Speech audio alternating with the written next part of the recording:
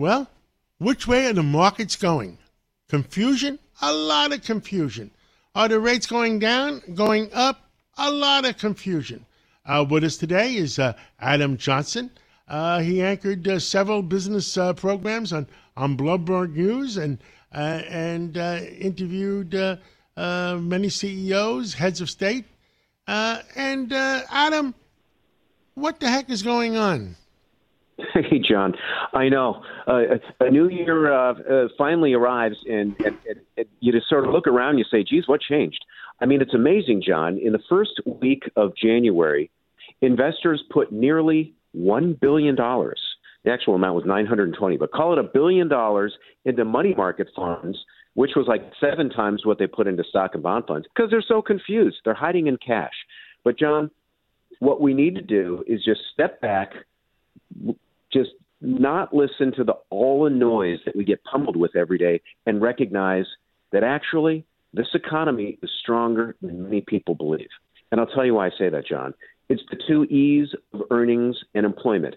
I know there are a lot of things that aren't going well. Washington is a disaster. The border is even worse than that. There are wars abroad. But if you just look at the 2 E's of earnings and employment, John, the picture is actually pretty strong. We have the most number of people ever working. They're making money and they're spending money. That's good for earnings. And earnings for actually probably the first time now in about 4 quarters, we're going to see not only earnings rise, but we're also going to see profit margins rise. And that's because inflation has come down and supply chains have normalized. So, yeah, I know there's a lot of confusion out there. I know that the world is far from perfect. But from my point of view as a stock investor, I actually like what I see for 2024. I'm fully invested, by the way. Understood.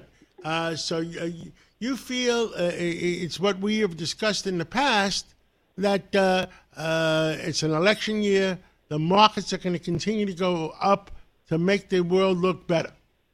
Yeah, yes, exactly right. You know, in fact, if you go back historically since World War II, and my friend Dan Clifton over at Strategas Research has done this. Dan, by the way, is the institutional investor #1 rated Washington policy analyst, year in, year out. He is so good.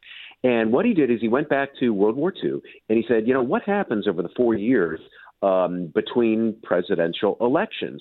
And what he found is that in the election year, and this is an election year, government pulls out all the stops because incumbents, both Republicans and Democrats, doesn't matter who's in the office, but whoever is in the office, they pull out all the stops to get reelected. And, you know, that basically means throwing money at people to buy votes.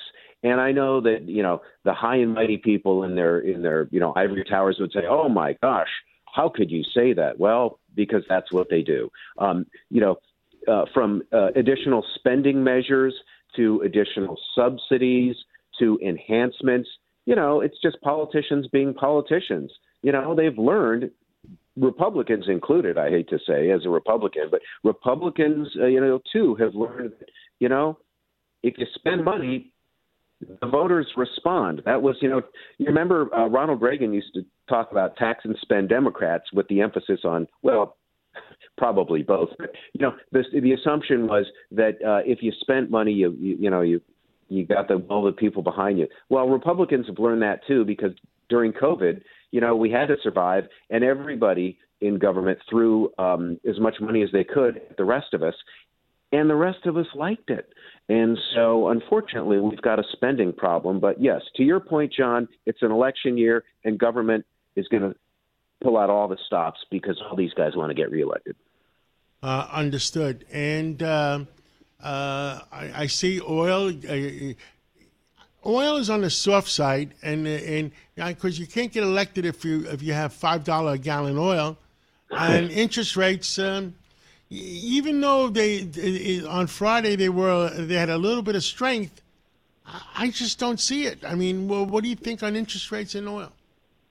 Well, let's just first talk about interest rates because that's been the thing that, you know, just crushed markets and all of us too, you know, in so many different ways. You know, the inflation, the higher interest rates, it just made everything more expensive. Inflation was over 9%. It's down to 3%. The goal is to get it to 2%. So we're getting a lot closer. The last percent's probably going to be hard, but it gives the Fed cover to start cutting rates, and that's very helpful. Now, if you want to sort of play the skeptic, you could also say, well, the White House might be pressuring the Fed to cut rates because if rates go down, it lowers prices for everybody. So, yes, fine. There could be some political pressure. We'll never really know because all that stuff happens behind closed doors, as you know. But, yes, that's certainly something that could play out. And rate cuts, depending upon how fast they happen and what the commentary is from Chairman Jerome Powell, there are going to be plenty of people, looking for that, trying to connect the dots.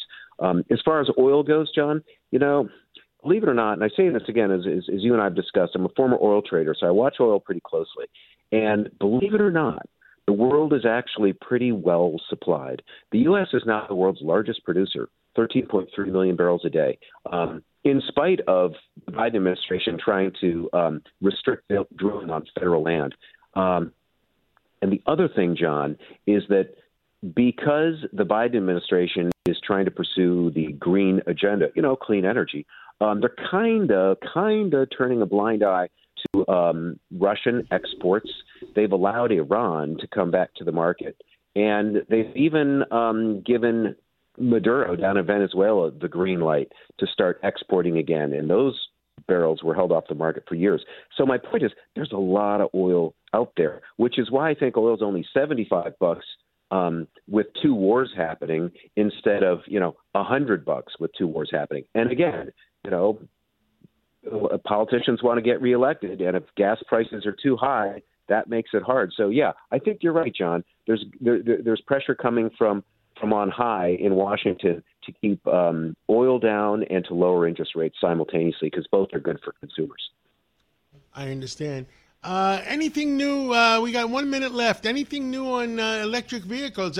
There's so much controversy going on lately. Yeah. Well, for the second week in a row, Tesla is recalling 2 million cars. 2 million 2 weeks ago in the U.S., 2 million this past week in China. And the problem is with the auto steering. I mean, look, anyone who thinks that you can just get behind the wheel of a car and not steer it, honestly, that's the most irresponsible thing I've ever heard. It's just crazy. Maybe one day, when there are all kinds of special paints that are painted onto the road that then sensors in the cars can read, and there's no snow, and there's no rain, and there's no fog, right? Maybe one day autonomous driving will work. I mean, it probably works in a factory if it's just a robot, moving boxes around an aisle where there are no other people. But when you talk about autonomous driving, which is kind of linked to electric vehicles, that's just crazy. It's not ready for prime time. And just plain old electric vehicles, forget autonomous vehicles, but the electric ones, there aren't enough chargers, and they're expensive. So I think we got all excited about it, and we got ahead of our skis. Electric vehicles are out there, fine, but we're going to have gas-powered cars for a long time. Adam Johnson, thank you for your report, and we'll catch up again real soon next week. Thank you so much. Oh, sounds great, John. Thanks.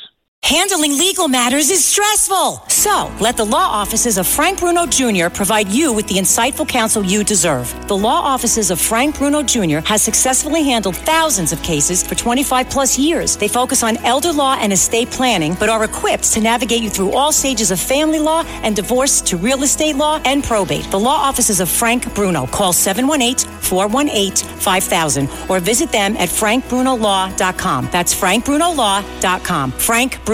He's your numero uno.